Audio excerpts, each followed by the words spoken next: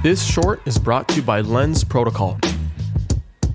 Why do you guys think, and Sam, you as well, like why do you think NFTs are that medium to enable the depth that we kind of took advantage of and we lost in Web 2? Yeah, I think it's a couple key points. I'd say for starters, and we've seen this across different verticals within the broader Web3 landscape, which is that Web3 and NFTs give birth to a more valid and sustainable model for the promise of 1,000 true fans.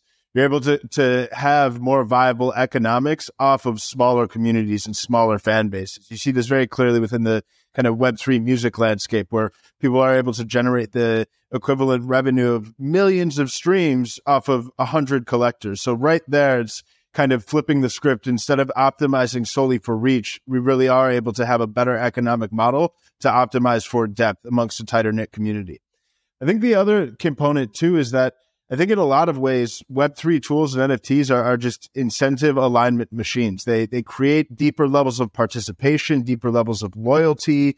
People are able to access different levels of rewards and status within communities by way of their journey as a collector.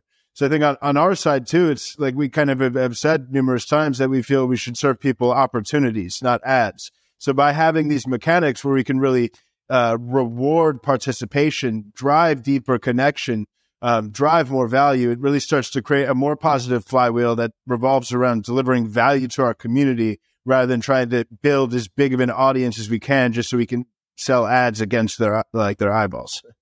There's something to be said, though, that I think Web3 unlocks a new form of quote-unquote advertising, because the global, and I'm reading this on Google right now, the global digital advertising market in 2023 is valued to be $681.39 billion. Like there's no way that's just going to evaporate sort of over the next few years. I find that hard to believe, but I feel like there's an opportunity to create more depth, as you said, Matt and Sam, as you guys argued, but also do it in a way where it's more custom and tailored to the individual that's sort of surfacing content. And when you look at on-chain data, you can sort of surface and deliver things that are unique to that individual that they'll actually may even appreciate and say thank you to. What's up, guys? Thank you for listening. If you've gotten this far, then you are a champ, and I owe you a free listener pin. Go to adamlevy.io/NFT, fill in your info, and I'll distribute the NFT towards the end of the season. By collecting your pin, you prove your contribution to the season and get exclusive access to content, allow lists, and more. So be sure to collect yours.